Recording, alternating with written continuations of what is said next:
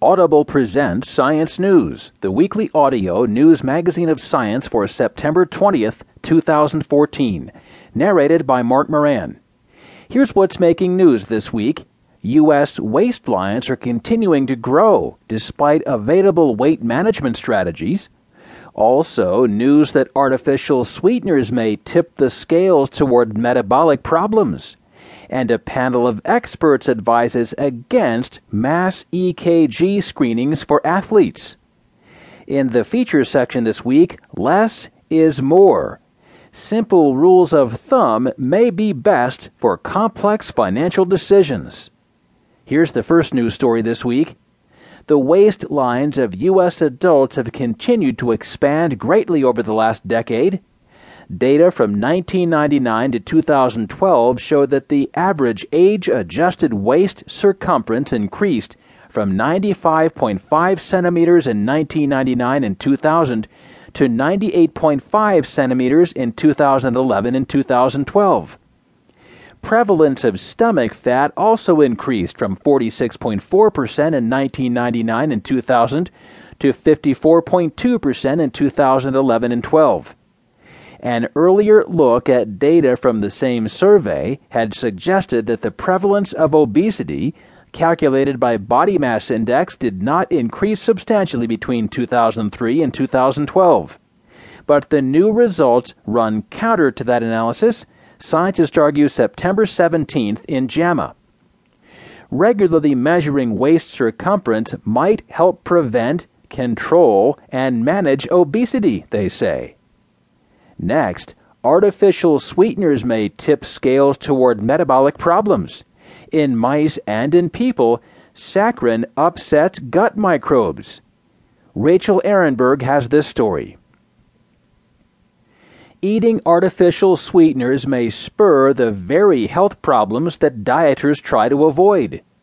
A new multi-pronged study of mice and a small number of people finds that saccharin meddles with the gut's microbial community, setting in motion metabolic changes that are associated with obesity and diabetes.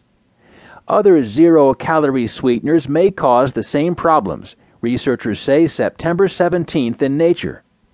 Though the finding is preliminary, 4 of 7 human volunteers eating a diet high in saccharin developed impaired glucose metabolism, a warning sign for type 2 diabetes. This is very interesting and scary if it really does hold for humans, says Robert Margolski of the Monell Chemical Senses Center in Philadelphia, who was not involved with the work. There could be unintended consequences of these artificial sweeteners, said Margolski.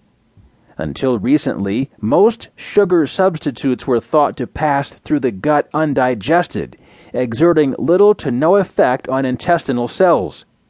As ingredients in diet soda, sugar-free desserts, and a panoply of other foods, the sweeteners are touted as a way for people with diabetes and weight problems to enjoy a varied diet. But the new study, led by computational biologist Eran Siegel and immunologist Eran Elinov of the Weizmann Institute of Science in Rehovot, Israel, suggests that rather than helping people, the sweeteners may promote problems.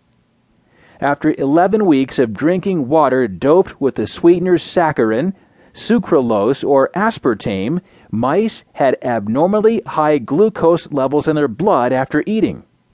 Digested food gets broken down into glucose, the most common carbohydrate, which then enters the bloodstream to be used as fuel or stored often as fat.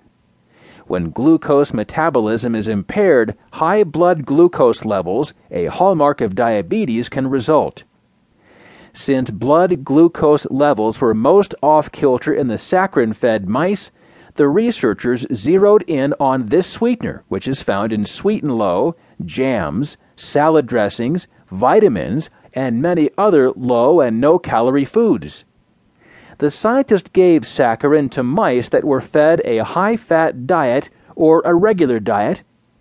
Those mice developed impaired glucose metabolism in as little as 5 weeks, suggesting the sweetener had the same effect regardless of whether mice were lean or overweight.